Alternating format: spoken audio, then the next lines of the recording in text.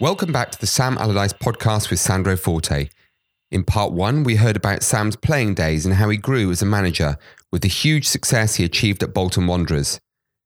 In this part two, Sam talks about his time as England manager, a period which came to an abrupt and controversial end and which Sam, as you will hear, feels was incredibly unjust.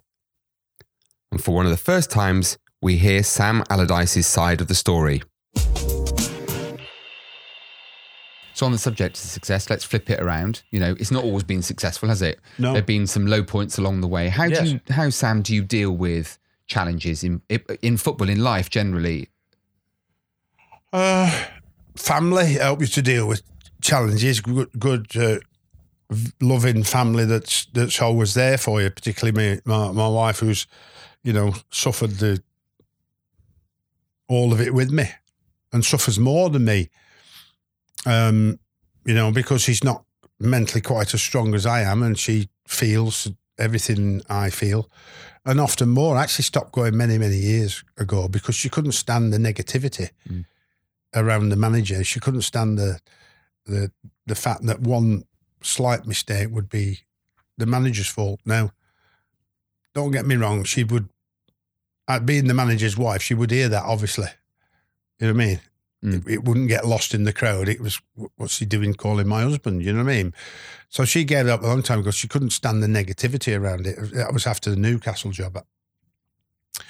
So, but then when she told me she understands the game as much as me in terms of the amount of times I talked to her about what happened, how it's happened, what am I trying to do, how am I trying to do it, and is there to support good or bad, about why are you doing that?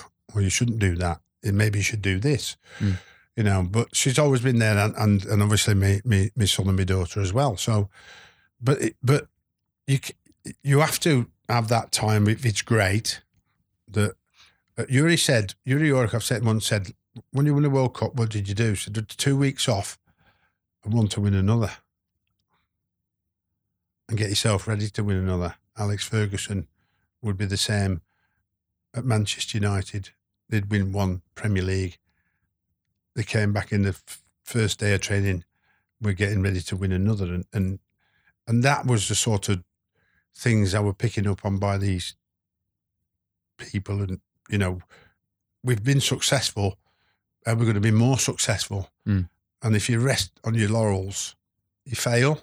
Yeah. And so Bolton Wanderers got to a stage where it wanted to rest on its laurels at the top level, and that I couldn't stand that because my drive wasn't that my drive was thinking about the future. So what happened in the past, good or bad, I can get rid of it because I have to. Yeah. Because otherwise it will bring me down. I won't forget it. And I won't forget what some people did, and I won't forget the great times, which are a million times great times in this game. I've had more than negative times. That's just been a few blips in my career. But moving on, the past is great to look back on. Maybe some of it not, but most of it is. But you can't live in there. And lots of people in this country live in the past. Football clubs live in the past. Oh, remember the great Bolton Wanderers with the great Nat Loftus. Well, it was my ambition to change that. I wanted them to talk about the Sam Allardyce team. Yeah. The time we went away in Europe, and the fans will remember all that. The time we played in Europe, the times we were finishing in the top six. Yeah, not many sides can boast of playing in Europe. Bolton can. No, so. You know what I mean? And we got there 2 years out of 3, but that was all about the fact that we were able to do long-term planning. And because of the 10-year contract, I give the staff the opportunity to sign longer. Not there wouldn't be 10 years, but there'd be 3 and 4 year contracts. But I always said to them, look, you're here as long as I am, unless you mess up. Yeah. Because obviously there would be some staff changes, like players changing. Some staff would get better jobs and move on. The owners would worry about that. I wouldn't, and say what a credit is to us. Man United want one of our staff. Why is that? I mean, yeah. Now, he wouldn't be going if you'd paid him enough, but you won't pay him enough. That's why he's going. So just pay him enough. Pay him what they're worth. Stop scrimping and scraping and penny pinching. You know what I mean? It's about people want to work in an environment they enjoy, but they also want to get paid their worth because they've got families to look after. They've got mortgages. Yeah. So, moving forward was long-term planning was great, and moving the club forward at that time, and living in the town where you are now, where I am. This is Bolton, but this is where I've lived and had the family home here for nearly all my life. So we never give up this place, but we move different places, but we always come back here because we like Bolton, and the football club was the place that gave me my dream come true. So let's talk about dream come true and blip. And blip, yeah. Probably the biggest. It was a bit more than a blip, wasn't it? Probably the biggest blip. Biggest, yeah. The England job, the undercover report. It's been well publicised, so we're not going to do that one to death. But from what I can see, Sam, and I've spent a lot of time looking at this, the allegations of helping third parties circumvent rules. You explained the club would have to buy them outright. That was quite clear. Yeah. The second one was using a position to negotiate a large fee in Asia. You said you'd have to check with your employer. There's nothing that I can see, and I'm speaking personally, that suggests to me that you did anything untoward. So what was it, in your opinion, that made you think the FA acted the way they did? Was it panic? Was it panic? I was going to say, was it panic or was it panic? Malice? And in terms of a politically correct issue, it was a case of you're guilty till proven innocent. And I think that when Greg Clark going back saying, well, we'll have to look at all the evidence and wait and see. Well, in less than 24 hours after that, I was gone. So that was something that they believed I'd actually done. They must have believed what was being put in the papers and what was being misconstrued and changed that I didn't actually say. Yeah. Just those few words made me circumventing the third-party ownership rule, which I didn't. Yeah. But they changed it. Mm-hmm. It's actually on the recording. That's why I said what I said. It's there on the recording. And obviously at that particular time, I couldn't know this. I was, completely headshot, and I had to get away and just recover. Me and my wife and the family just had to, because I couldn't think straight. I was, I made an apology out there, which I think I wish I never did. Because when I look back on what actually happened now, you had nothing to justify. Nothing to justify, no. But because the FA acted so quickly, they made it worse. So everybody thought I was. Even in Parliament, Damien Collins. I mean, where is he now? Now he knows it's not right. Where is he now saying, well, why did you do that to Sam? We've got IPSO, the Independent Press Institute. You know what I mean? Yeah. And they are supposed to be there to stop this. But all they did was try to protect the Telegraph. And we had to wait well over 2 years before we could actually pressure them into saying, yes, Sam, the Telegraph was wrong. But that's 2 years. Yeah. So their standards were a sham. And because their standards were a sham, I had to be, because IPSO being that body to oversee after the Leveson inquiry was supposed to be there to be neutral, to look at the situation and say, whoa, you're way out of order here. And we had to I think it took us well over 6 months to get the tapes, because my lawyer came to me and said, Sam, let me act for you because I think you've been done so wrong. Without Mark Bateman, who was my solicitor in London, who personally took great offence to this, I'm glad to say, has driven this all the way through, and along with my agent and one of my friends in London, who were both involved, Mark Curtis and Shane Maloney at the time. We had this particular drive to make sure that we got some justice. I mean, we haven't got real justice because it's just flipped in and out the papers. None of the papers really wanted to talk about it because they're going against their own, and they don't want to do that. But what they did, and you had corruption next to your picture, even though they were saying, well, we didn't accuse Mr. Allardyce of corruption. Why they didn't actually say I was corrupt in the story, they had corruption in headlines next to my picture. Now, is that not associating with all this stuff that they made up? Because I personally feel that they'd not got what they wanted from all the investigations that they had. They couldn't find the managers who were supposed to be taking this money. They couldn't produce the evidence for so what did they have left? They spent so much money, because apparently undercover operations are massively expensive, that what did they have left? So they chose to change the words I said on tape to suit their story, to create the headline, to generate the revenue, to cover create the revenue and justify this story. And what sickens me even more is people like Damien Collins, who spoke out loudly about it in the Houses of Commons, is not coming to me and saying, Sam, what can we do now for you? Why are they not looking into Ipso? Why are they not looking into the Telegraph? That's what they should be doing now, because they were making a massive deal about it when that story broke. Everybody was jumping on the bandwagon saying, I was this, I was that, I was the other. Now the reality is I weren't. And as you said, and as every sensible person said across the way, you always said, and it was always said, that had to be okayed by the FA. And I never even attempted to break third-party rules. But even now, Ipso are trying to suggest that it was a suggestion that you might.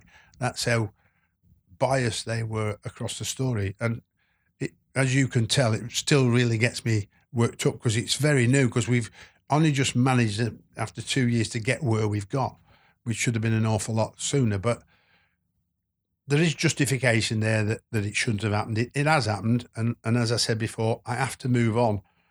One thing, the Telegraph, to finish on that, the Telegraph actually won a prize for that. Can you believe it? It's extraordinary, isn't it? So they actually won a prize, a journalistic prize on great journalism, when they distorted the words that I said and distorted the story on purpose. This was done on purpose. And then the FA, in their wisdom, made it even worse by not giving a few weeks lieu, just through HR, through the process of employment, by saying, we'll go and investigate this. You can have a hearing. You can put your pay case. You know what's in employment law? Unfortunately, there was none of that. So do you think that without, I know there's a legal process and we've got to be a bit careful here, Sam. So, and the purpose of this conversation is to find out, about Sam, the man, Sam, the manager, what's made you successful, how you've overcome challenges, and you've given us some loads of good stuff. So I thank you for that. So I don't really want to get too provocative here, but no. Do you think the press, the media have too much power? Is social media fueling the flames a little bit now? Because it seems that, you said earlier, you're guilty until proven innocent. And that's not English justice. But it seems that everything that we do, the collective we, is debated today before anyone gets a chance to do anything about it or say anything. Well, I listen to most high-profile people on the television and listen to what they say in their particular industry when it comes to the press. And I don't hear any celebrity or anybody in high status actually say they're okay. Because you particularly listen to, is it just you? You're getting it. So is it just you? Is it just football? Well, it's not. It's wherever it is now. And, they, as they did in my situation, they take out the story and manipulate what you've said into an headline because they have to sell papers. Yeah. Because the internet is threatening them. So they have to become more, in my opinion, more and more volatile in what they write now, which is very sad in all aspects of the celebrity world. But, it's just really what you call, there's more fake news out there than ever before. So is it real? No. Is it right? No, but let's write it anyway. Yeah. And without Leveson Inquiry 2 being taken up by the government, who shirked the responsibility of those millions and millions of pounds being spent, the press are sneaking back to more and more about what the... Because we call it freedom of speech, but we don't really have freedom of speech, do we? Well, yeah, they talk about the free press, but this is press really, that's ruining lives and careers. It's waiting. You know, it's waiting in abeyance. I think I remember my old mate ringing up down in Dudley, and the press had been around the whole. When I got the England job, they'd been around the whole of state of where I came from in Dudley as a kid, just to find out whether there was any juice. Amazing, isn't it? I mean, but it's not, like I said, it's not just it's not just me in football, but sadly, it's in most aspects. Like, I mean, I sound pretty sad now. I was watching Loose Women just before you got here, and saw Whoopi Goldberg on sorry to interrupt you. It's a good laugh. Your entertainment. But can you believe it? I'm not working at the moment, but I was listening to Whoopi Goldberg. She was saying the same. You know, in the States. I mean, it was Lily Allen, I think, on Jonathan Ross this week. You know, but nearly every week I listen to. You know, I met down at Hacked Off. Like, I mean, I think that. A lot of people in Hacked Off, which is an organisation that set up by Hugh Grant to fight his phone hacking. You know, it's very interesting to see what had happened to people's lives in Hacked Off and in their careers because of irresponsible press. And it was really, I thought I was hard done by till I listened to some of those stories, like you mean. The thing is, Sam, a lot of people say, oh, well, you know, all these people are in the public eye, they earn all these millions, therefore they're kind of putting themselves up there to be shot at. But, you know, if you don't mind me saying so, you strike me as a family man, your lovely wife, Lynn, your kids. Yeah. You know, you're dare I say, a normal, down-to-earth human being that happens to be working in football. So, you know, is it fair that you should be treated in the way you get treated by the press in this particular case? Not in this particular case, no. But I mean, like I said, I think you know, without going back over old Grant, I was the real high-profile guy there. There was nothing in my story to quantify anything that they were trying to find, which is under-counter payments going to different places to coaches, man, or whoever, and that just didn't materialise. And so they had third-party ownership, which had been banned. In actual fact, I didn't know it had been banned actually worldwide at that particular time because, you know, you change your rules, you can't keep it up. But I did know how it worked, and I said how it worked. Yeah, that simple. But you know, looking back, you know, if I had my time all over again,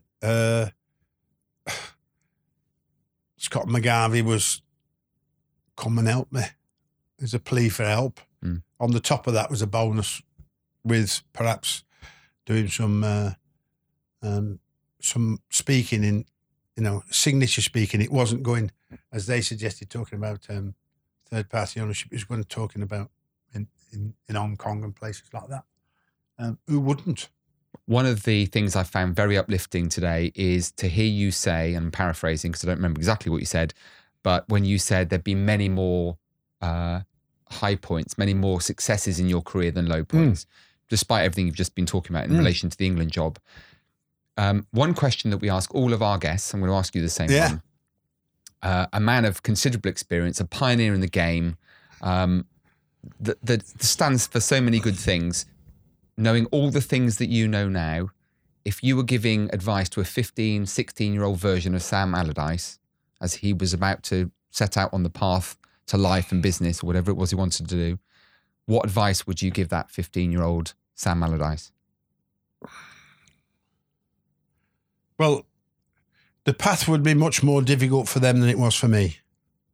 I think a 15-year-old today is...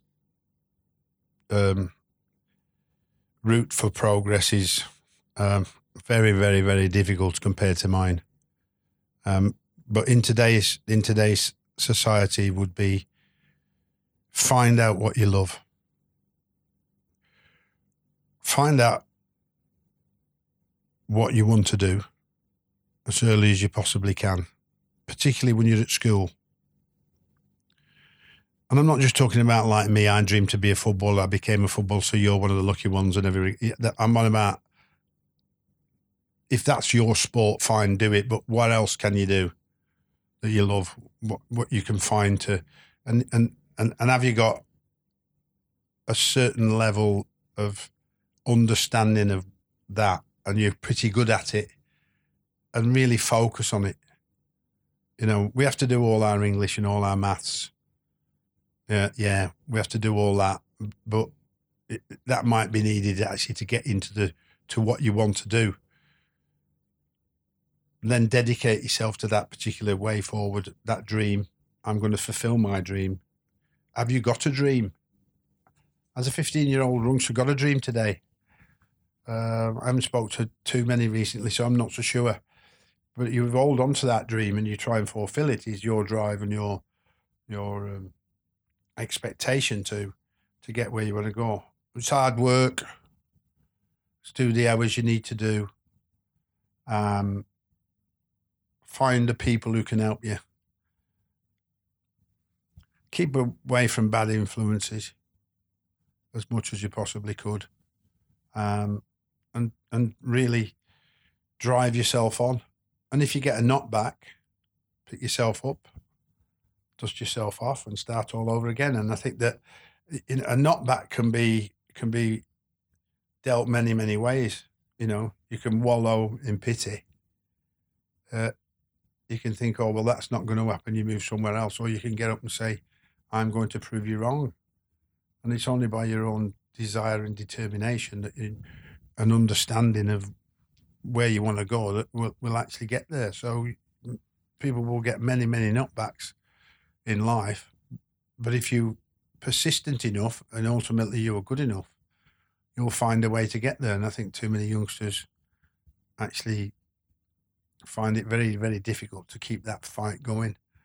And for me, a lot of that is based to just touch on this subject to finish with, is our education system fails us massively in this country. We are not educating people for jobs, the jobs that are necessary in this country, or we need to develop in this country. We're hell bent on brainwashing the parents to promote the kids and pay for the kids to go and get the highest master's degree they can possibly get. And then there's no job for them at the end of it. And they end up serving coffee in Starbucks or something like that. I mean, so it's completely undermining what we're doing. A youngster finishing university with a master's degree with no guaranteed job but a debt of 50 or 60 grand. What an absolute joke. There's plenty of examples of well-educated failures in this country, isn't there? Well, I mean, there's enough. But it's not just that. We've lost the values of apprenticeships on skillful people with great skills with their hands as well as their mind, who want to be electricians or want to be joiners or want to be plumbers or want to be bricklayers or want to be mechanics or want to. We've lost the art of providing an education for those type of people. When I left school, I could get a job, an apprenticeship anywhere. Anywhere I would be able to get a job at 15 and go and work my way up from the bottom to the top. Where's that now? Mm. So they don't even allow you to leave school at 16 now. And why? What reason is that for? Well, one, keeps the dole queue down, government. Yeah. Mm. So there's not people out to work, so they have to stay in education till they're 18. And two, how are the people with these great kids with great minds allowed to expand on that education when there's no scholarships? You know, How is it our big schools are full of foreign interns who pay for it just to make them richer. So, there's a lot of, that's me finishing on the political side of me, getting my opportunity to say how I feel about my country, not about football, about what's happening in general, who's seen an awful lot in life, like me. And Sam, I think there's a lot of people that agree with you, a great number of people. Final question then, very quickly. We're going to see you in football soon? Because I think we miss you. I would like to think that maybe the right club will come along again and need my services, but I'm totally in their hands. When everybody asked me this question, they said it isn't up to me. It's up to me to make the decision when a club will maybe make an approach to my agent. To me, at this stage in my life, I am not ringing up Mark and saying, get me in here, or try and get me in there, or try and get me here. I'm not, doing any of that. I'm sitting back enjoying life with my family, and if that comes along, and I've turned a few jobs around abroad, which I didn't particularly at my stage of life want to do, because I didn't want to leave the family. Yeah, because both my children and grandchildren are in less than half a mile away from me here, and we've lived away from them an awful long time. But in the Premier League, if the right job came along, I think I would be interested. But, one never knows. While everybody knows and everybody says, well, Sam will save you, somebody still has to believe in me that I can do a job for them when that comes around. And there'll be one day when somebody won't. If that's this year and life moves on, then life moves on. Well, I can speak, I think, for everyone who's listening today and saying, Sam Allardyce, wish you really well in the future. Thank you for being so candid today. It's been a really interesting interview. And I suspect this might only ever be part one, because there's going to be lots of people saying, can we have a bit more of this? So hopefully we can have another chat sometime soon. Well, you got me at the right time. And because I'm not working, I've got the time. And because I've got the time now to speak openly with no editing, apart from what we want to edit between us to get the right story out there, it's my way forward, because I, unfortunately, I have many mates and many friends in the press over many, many years. And I really feel quite sorry for them, because I think most of those press lads don't really want to write what they write, but I think they have to, because of what's demanded from the owners of those and the editors. So, in fairness, when you're listening to this interview and me calling the press, which I have, there's a lot of people who are journalists that are really good at what the job is. But I just think they're so put under pressure now to be writing some of that fake news stuff and some of that, some of that criticism, rather than the actual things that they would really actually try to write about. But, when we get there again, or if I get there again, and if we get the opportunity to talk again, you can talk and hear it from me honestly and openly, and it can't be interfered with. Well, I certainly hope so. No, that's definitely the case. Well, once again, Sam, thank you so much. It's been a real pleasure. Thank you. That was the Sandro Forte podcast, and what can I say? Sam Allardyce, what an amazing, open, transparent and honest interview that was. Remember, there are many more fantastic guests joining me over the coming weeks, so please make sure you subscribe if you want to pick up some great tips on success. Remember, you can follow us on social media at Sandro's Podcast. That's Sandro's with an S, same on all channels. And we'd love to hear your stories, your ideas, anecdotes, challenges, or whatever motivates you. So please email me, hello@sandrospodcast.com. And please remember to leave a review on iTunes so we know what you'd like more of in the future. Thank you.